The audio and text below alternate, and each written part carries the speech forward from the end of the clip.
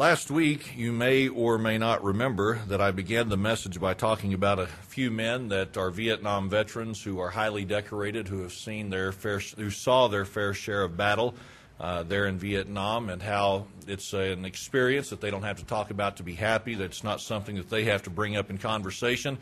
In their minds, they were simply doing what they were called on to do, and that's really the end of the discussion for them. And I tried to contrast their attitude with that of the NBC nightly newsman, that being Brian Williams, and how he lied and how he embellished and how he exaggerated not only his lack of service to the U.S. military, but even what he experienced as a reporter. And I said that the reason for that was because of his pride and his desire to impress his peers, his desire to make himself look better than what he truly is. And I talked about how what Brian Williams was guilty of by way of pride and by way of exaggeration, and doing so in an effort to get the attention of others, is not something that is uncommon to man, but that every one of us have struggled with that at different times in our lives. Every one of us have struggled with pride. Every one of us have struggled with the desire to impress people. And we use that illustration in an effort to segue into the message, that being where Christ spoke about the giving of alms, or the fact that we should be charitable and we should be generous in our giving to others. Do you remember this? Does this sound familiar and ring a bell? All right, so Christ spoke in verse number 1, and he said, "Take heed that ye do not your alms before men." The idea was not whether or not people would give alms. It was assumed that they would be generous, that they would be charitable, but he said, take heed, or use caution and have some discernment, and be careful here. You don't want to do this just to be seen of men. And he said you don't want to sound the trumpet in verse number 2. You don't want to have the trumpet sounded before you, as the hypocrites do in the synagogues. And Christ made this very clear, that whenever we seek the praise of men and whenever we seek the attention of men, then whatever praise we get, whatever kind words we get, that is all the rewards the generous or the giving person gets. And so he said in verse number 3 that this is how giving should look. It should be discreet. He said, "Let not thy left hand know what thy right hand doeth." He said that thine alms may be in secret, and thy Father which seeth in secret shall reward thee openly. And so what Christ told the disciples, the disciples, and what he would tell us, is that when we give, we need to be discreet. We're not looking for the praise of man. We're not looking for the attention of man. We are simply striving to do what we're supposed to do by way of generosity, and then at the appropriate times, God will bless. All right? So that's where we were at last week. This evening we're going to continue on, because I said last week that these next few verses, it's all dealing with the idea of doing that which would be right, but for the wrong reasons. Doing that which is right, not necessarily for the glory of God, not necessarily for the purpose of drawing us closer to God, but for the glorification of man and for the glorification of self. And so this evening we're going to begin looking in verse number 5. We're going to look down in verse number 8. And here's what we'll discover very quickly. The subject is dealing with that of prayer. And Christ is just going to kind of go to the subject of prayer, and he's going to spend a little bit of time on the subject of prayer. He'll not get through this one as quickly as he did the subject of giving of alms. But tonight I want to begin by saying this, and I know that you know this, but I want us to be very clear on this, that it is the expectation of God that God's people would pray.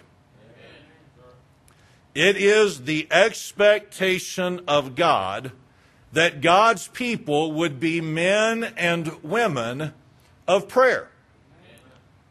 Just as God would assume that you and I would be generous and that we would be charitable and that we would be giving, it is also just naturally assumed in the heart and in the mind of God that we would be men and women of prayer, men and women who would desire and who would make the time and who would make the effort to communicate with our God in prayer. If prayer was not to be an essential part of the Christian's life, then Christ himself would not have led by example in the area of prayer and been a man of prayer himself. I know that you know this, but tonight I just want to remind us of this very simple truth that Christ was a man who had a consistent prayer life. Not only did he have a consistent prayer life, he had a consistent place where he would like to go when he had the opportunity, that being the Garden of Gethsemane. You'll remember that when Judas betrayed Christ, he knew where he would be able to find him, because Christ was known to go to that area and to spend that time in prayer. And so here is what is assumed would be true of every child of God, is that we would be men and women of prayer.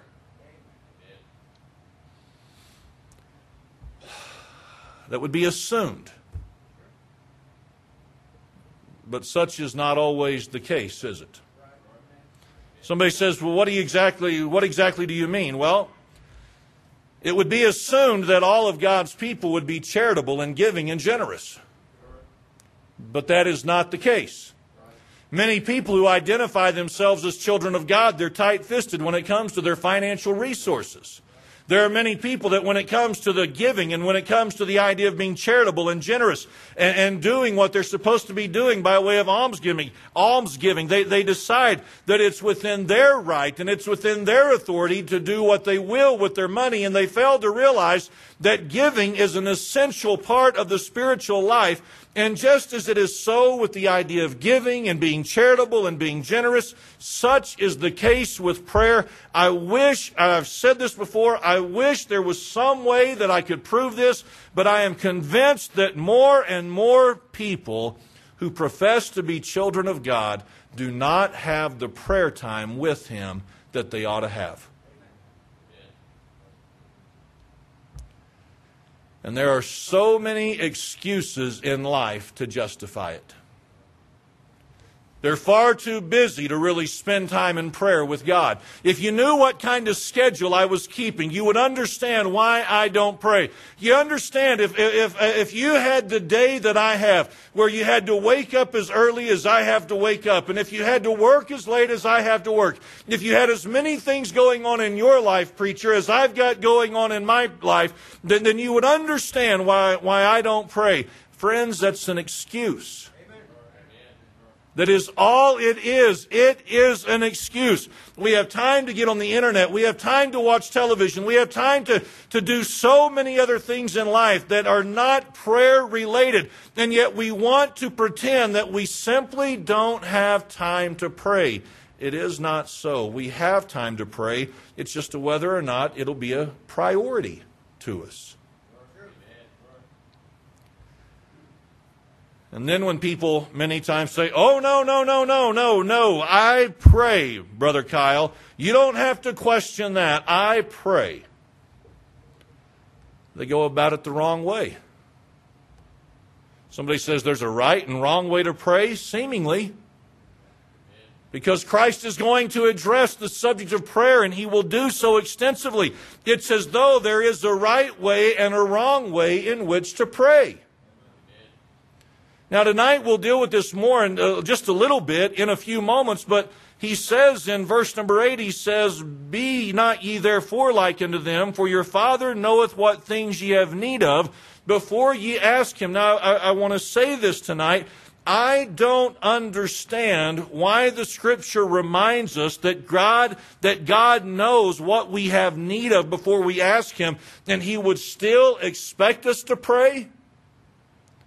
But it must be important that we pray, even though He already knows exactly what we need. Well, if He already knows what I need, then why do I need to say anything to Him? I don't know. I guess He wants to hear from you. Well, if He already knows what I've got lying before me for the day, then why is it that I need to communicate it to Him? I guess He wants us to cast all of our cares upon Him.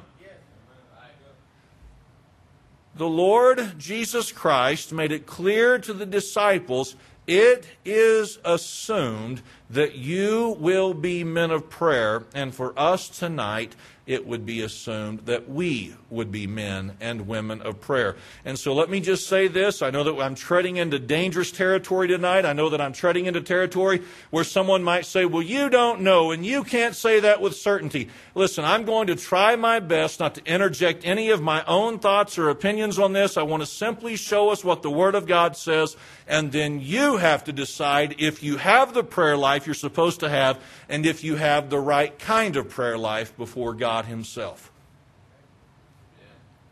Because there is a right way and there is a wrong way in which to pray, and you and I should be concerned about doing this the right way. So notice what he says in verse number 5. He says, "And when thou prayest, thou shalt not be as the hypocrites are." What does it mean when Christ speaks of the hypocrites? We talked about this last week. The hypocrites were the actors. They were the ones who played the part.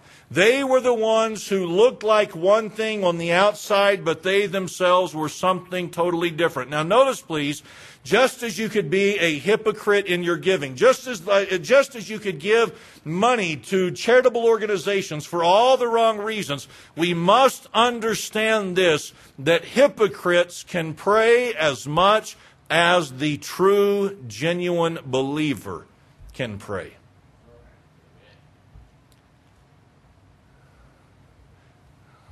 Get this. Hypocrites can pray. And pray well. How do we know? Because he says, "And when thou prayest, thou shalt not be as the hypocrites are, for they love to pray standing in the synagogue and in the street corner of the streets, that they may be seen of men." He said there's something about hypocrites. There's something about the actors. There's something about the fakes. When it comes to their prayer life, here is what they do. They love to pray while standing in the synagogue or in the corners of the streets, that they may be seen of men. Tonight, I don't know if this would be 100% accurate. I don't know if this is exactly the way that it was back in the days of Christ. But it is said that there were certain hours of the day in which the Jews were called to prayer.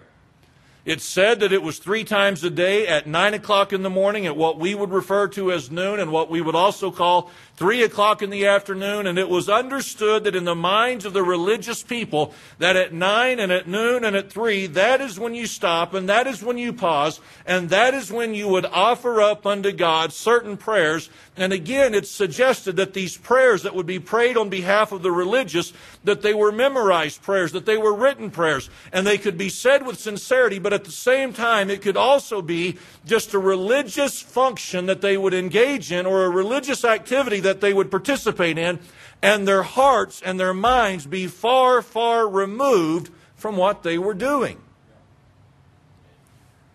So why would Christ say that they love to pray standing in the synagogues and in the corners of the streets? Well, again, it is suggested that here is what the hypocrites enjoyed doing. They enjoyed timing the activity of their day to where when it was time to pray, when the call of prayer went forth, that it just so happened that they could be standing in the synagogues where others would be, or that they might be standing at the corners of the busy streets where others could take note of them and not only see their religious activity, but hear the prayers in which they were offering supposedly to God. So it's said that something like this would take place. Nearing the 9 o'clock hour, I need to begin making my way toward the synagogue. Maybe toward the noon hour or toward the 3 o'clock hour. I need to start making my way toward the busy synagogue. Why? So that whenever it's time to pray, I can begin to pray and to do so eloquently and to be heard and to be seen of those around me. And here is what Christ said: for those who do such a thing, they have their reward. They have their reward. They have just received, by way of the praise of man, every benefit and every reward that's going to come to them because of what they have done, but there is no spiritual or eternal reward associated with their prayers just because they have prayed well, or just because they have prayed eloquently, or just because they pray consistently. There's no reward in that. Now again, what would motivate someone in their religious exercise to make sure that they were in the synagogue or a busy street corner? What would motivate them to be in those particular locations when it was time to pray? It could be one thing and one thing only: their own self-pride. I want people to hear me pray, and I want people to hear how well I pray. I want to impress everyone around me how good I sound when I talk to God. Tonight I'm going to ask us just a couple of questions, and you don't have to be honest. You can sit there and say, nope, it's never happened to me. But I want to ask you tonight this question.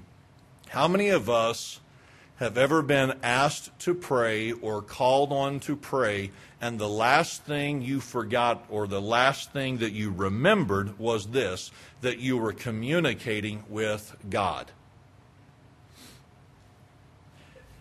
Somebody may say, I don't know exactly what you're talking about. How many of us have ever been called on to pray and you were nervous that you might say something stupid when you prayed? And so what did you begin to do? You began to think, okay, now what do I say in this situation? And what do I say in this moment? And what is it that I'm supposed to express by way of thought? And immediately as the wheels began turning, what are we then trying to do? Many times, whether we want to admit this or not, in those moments of prayer, when we are asked to pray, when we are called upon to pray, here is our number one goal and here is our number one priority. Don't embarrass yourself. Sounds good. Like you know what you're doing. You don't want to be asked to pray for the offering and accidentally bless the food. Well, I'd feel stupid. I'd sound like an idiot. Yes, you would. But why are we even mindful that we might flub it up like that? Because we're mindful of ourselves and what we sound like. How many times have we prayed with someone, and how many times have we been called upon maybe to pray in a small setting like a ladies group Bible study or just a men's prayer meeting, and as we're called upon to pray, or as it's our turn to pray, we begin to be more worried about what we're saying and how we sound because we don't want to sound silly or ridiculous to people around us. We've lost sight of who it is we're truly communicating with. I've heard people say things like this, well, I'm not comfortable coming to men's prayer meeting because I'm not comfortable praying around other men. Now, essentially, whether anybody would admit this or not, what they're saying is this: I don't want to sound silly in front of other people when I pray. Well, don't call upon me to ever pray at church, Pastor, because I don't pray very well in public, and I get all nervous, and I get all tongue-tied, and I don't say what I want to say, and I don't say what's on my heart. Now, immediately, whether we realize this or not, you know what we're doing? We are placing the focus and attention on ourselves rather than the one we are desiring to communicate with by way of prayer.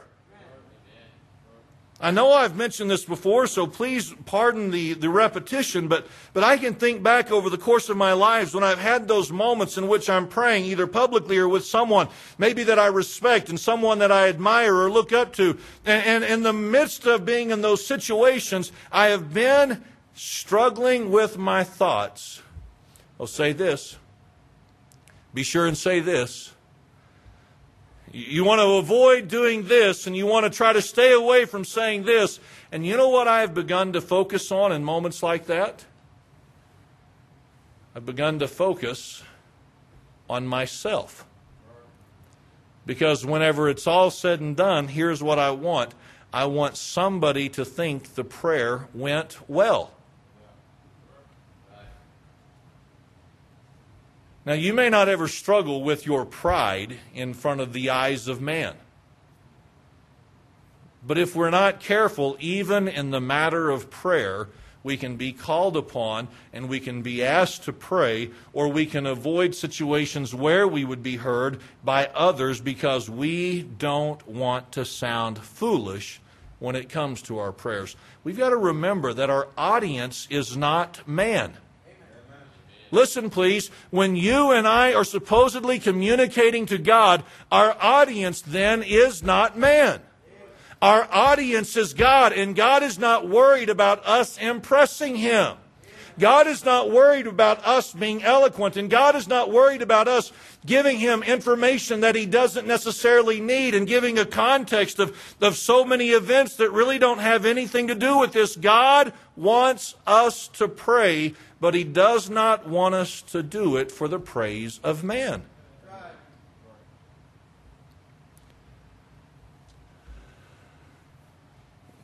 We've all experienced this, have we not? Not only being the one who was nervous about praying, but the one where you've thought, I think they just prayed to us rather than to God.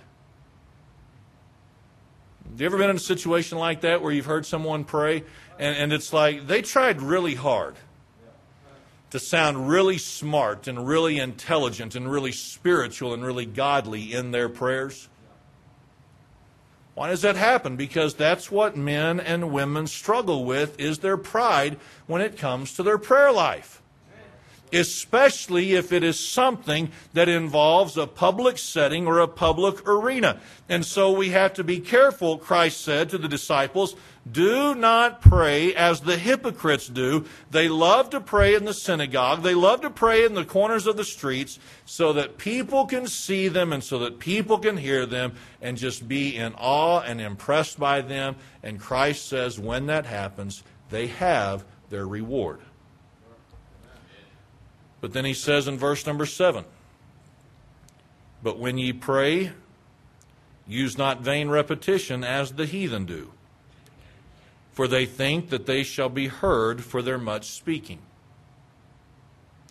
Vain repetition. What is vain repetition? It's simply empty mutterings over and over and over again.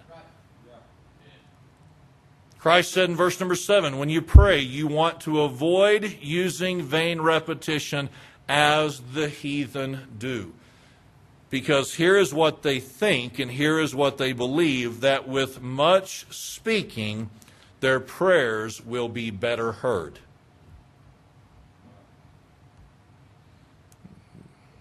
We ever witnessed this? I know this may not be the most exciting subject to address, but Christ felt the need to address it with His disciples, so we probably ought to address it in our own lives, right? If we're not careful, you know what we'll find ourselves doing? We'll find ourselves being very repetitive in our prayer lives.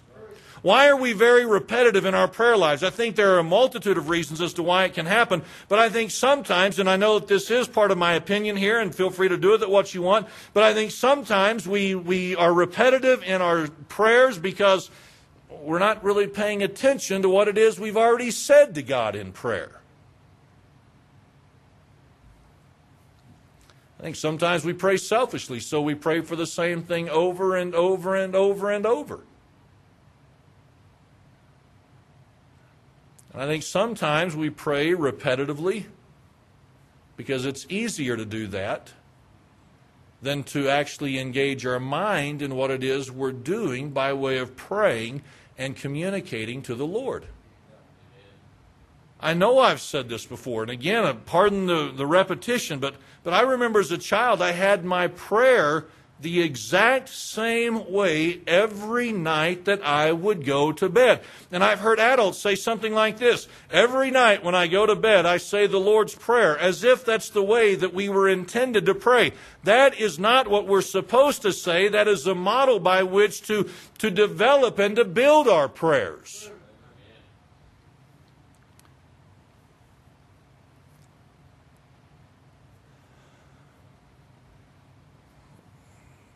Vain repetition. Because we sound better. We prayed longer. We were able to accomplish more because we said the same things over and over again. Christ said that's not how you want to pray. That is not what you want to do. Essentially what Christ is saying is this: long prayers are not more effective than short prayers. So somebody says, so Christ is advocating short prayers. Not necessarily. What did Christ say to the disciples in the Garden of Gethsemane the night that he was betrayed? He rebuked Peter, James, and John and said, could you not pray? How long? An hour. Chew on that for a moment. Christ is saying, you couldn't even pray an hour?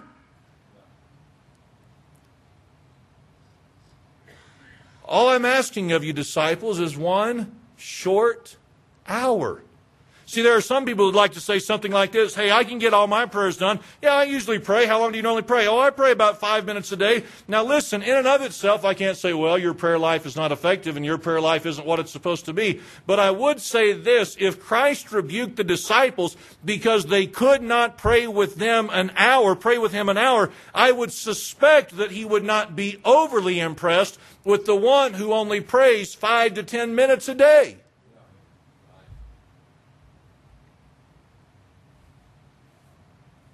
That's Scripture, is it not?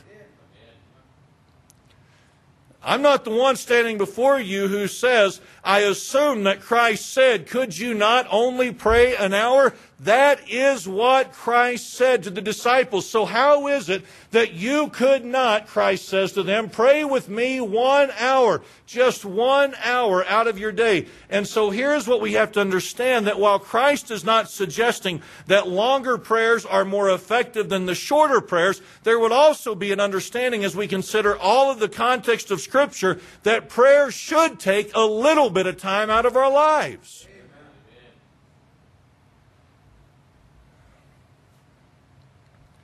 So I know I said this a couple of weeks ago, but it concerns me. It truly concerns me, and we talked about this in Sunday school this morning, but it concerns me when people can go through their daily lives and not spend what we would consider to be significant amounts of time with God.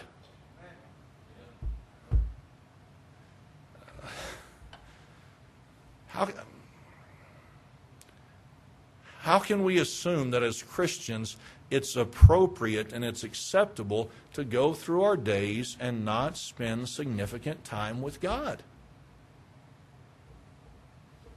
That's not what Christ assumed would be true of his disciples. So he says in verse number 5, you don't want to be like the hypocrites who love to stand in the synagogues or in the corners of the streets that they may be seen of men. And he said in verse number 7, you don't want to use the vain repetition. You're not just trying to repeat yourself over and over again with the assumption that that'll somehow generate a better response on the part of God and you'll be heard better. But he said in verse number 6, but thou, when thou prayest, this is what you do. When thou prayest, enter into thy closet. Is this what Christ said? Enter into your closet. The closet, as Christ was speaking of, is not what you and I would think of as a closet where we keep our clothes, where we keep supplies, where we keep our games, whatever it may be. The closet was a reference to an inner room. See, if I were to take this from a simply literal approach where Christ said, enter into thy closet, do you know the struggle I would have being obedient to this? Because I don't have any large closets and I've got junk inside my closets. But what Christ is saying to the disciples is this: when thou pray, you're not looking to be in the synagogue. You're not looking to be on the street corners of the markets. You're not looking to be repetitious. What you are looking to do is this: when you pray, enter into that inner room, enter into that private area. And he says, and when thou hast shut thy door, Pray to thy Father which is in secret. What is he saying? He is saying this, disciples, when you pray, you need to get alone with God, just you and Him and no one else.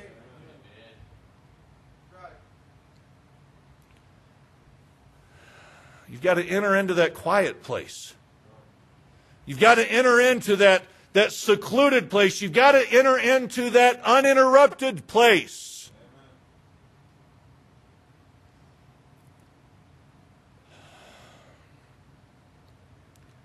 When we pray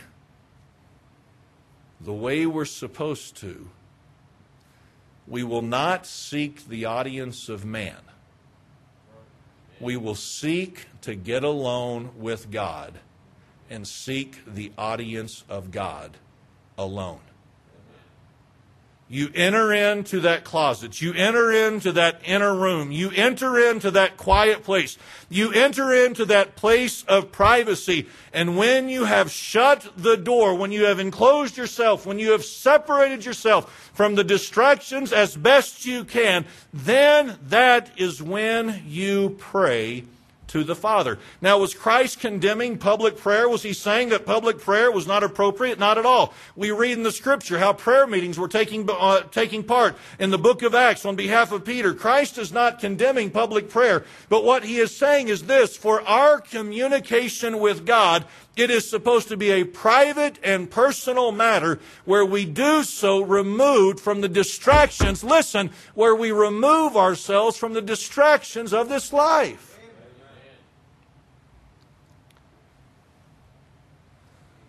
So again, repeating myself, someone says something like this: I just pray at work. There's nothing wrong with praying at work. But that cannot replace our personal quiet time with God in prayer. For these people who say things like this, well, I just pray all day long. First of all, that's a lie. Because no one can truly pray all day long unless they have absolutely nothing else going on in their life. And usually those people aren't disciplined enough to pray all day long.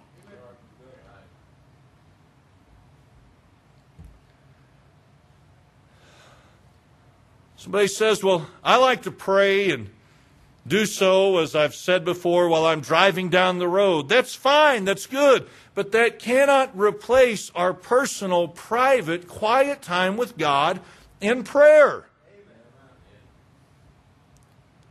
Christ said to the disciples specifically, He said, when thou prayest, enter into thy closet, and when thou hast shut thy door, pray to thy Father which is in secret. Get alone with God and pray.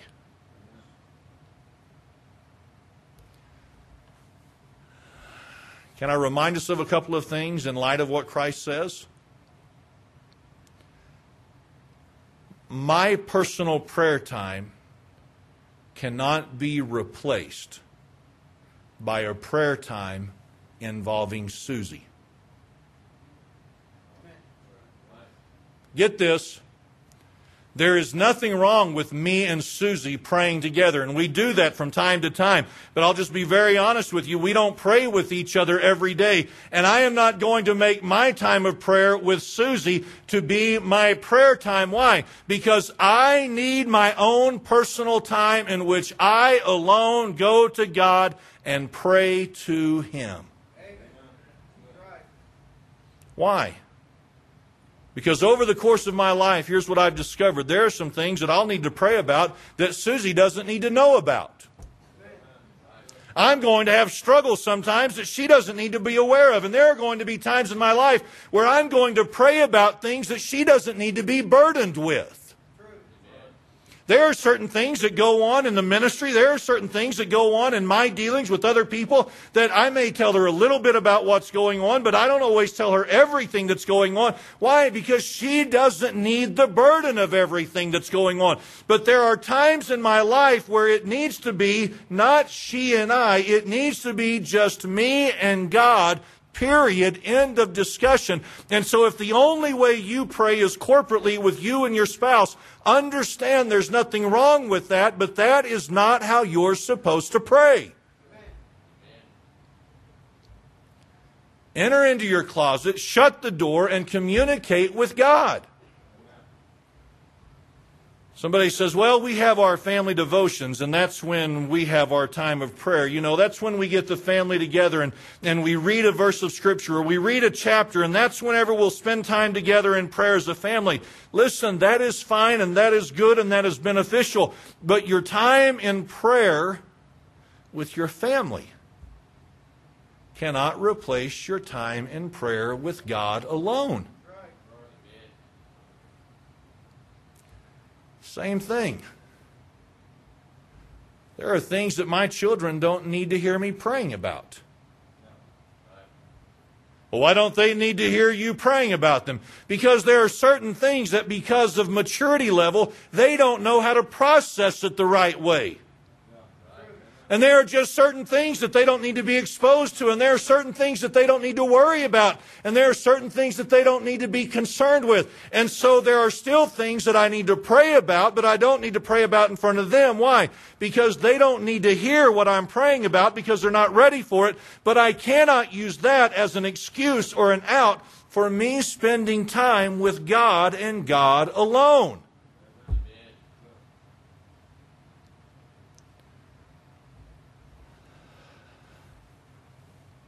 My Sunday morning prayers are not enough.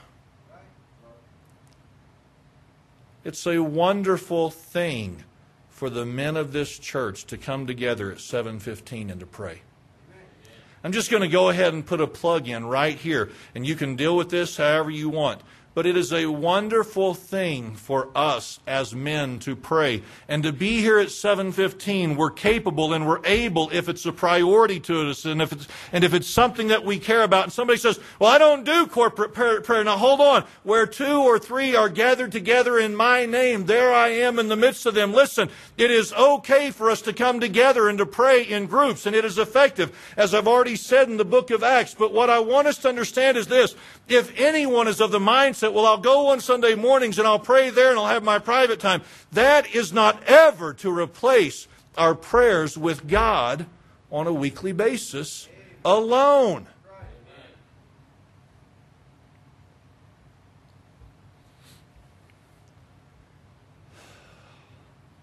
When I pray, you're expected to pray, Kyle? Yes, I'm expected to pray. Why are you expected to pray? Because I'm a Christian. And just as Christians are expected to be generous, Christians are expected to pray. So when you pray, what are you supposed to do? I'm not supposed to worry about an audience. I'm not supposed to worry about who is listening and what may be said. I'm not looking for the praise of men. I'm not looking for the reward of men. That is not what I am looking for.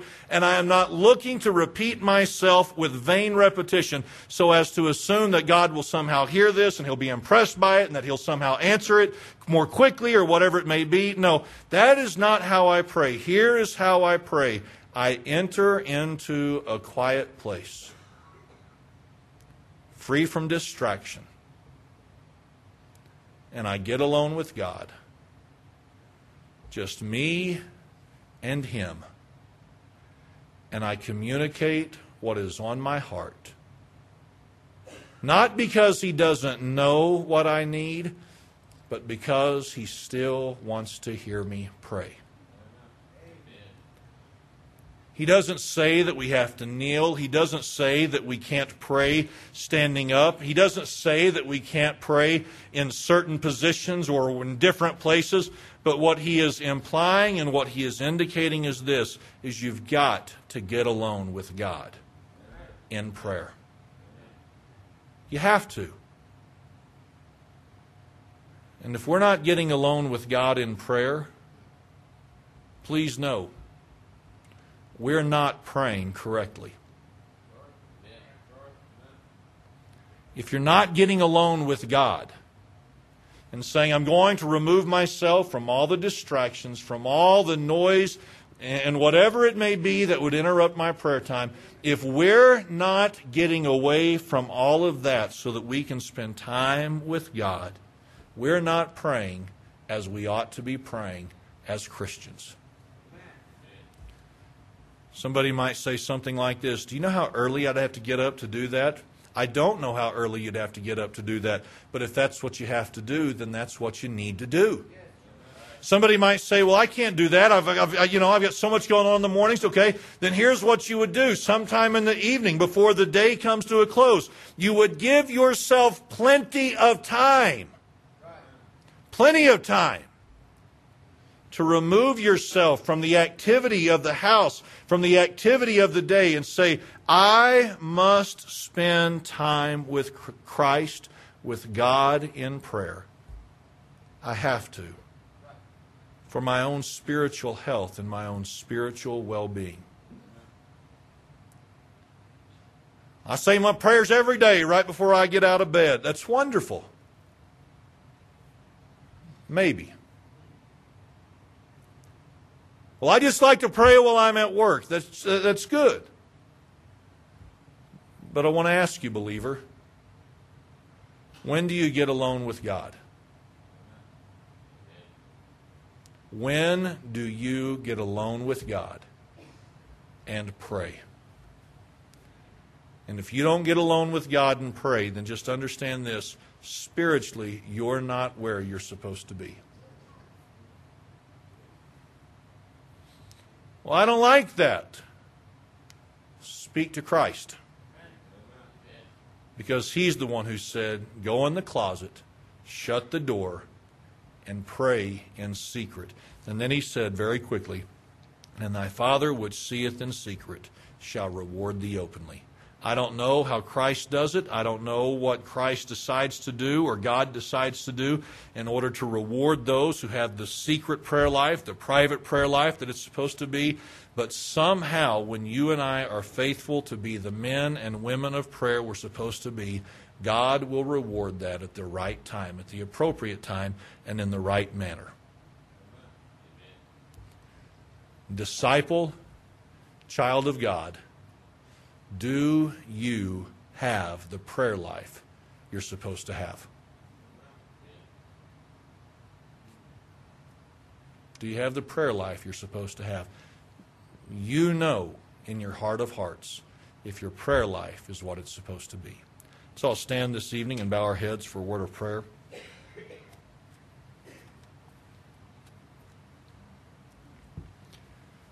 God, I pray that you'd help every one of us tonight to allow your Spirit to speak to us. I pray that we would not try to deceive ourselves into assuming that our prayer life is okay if we know that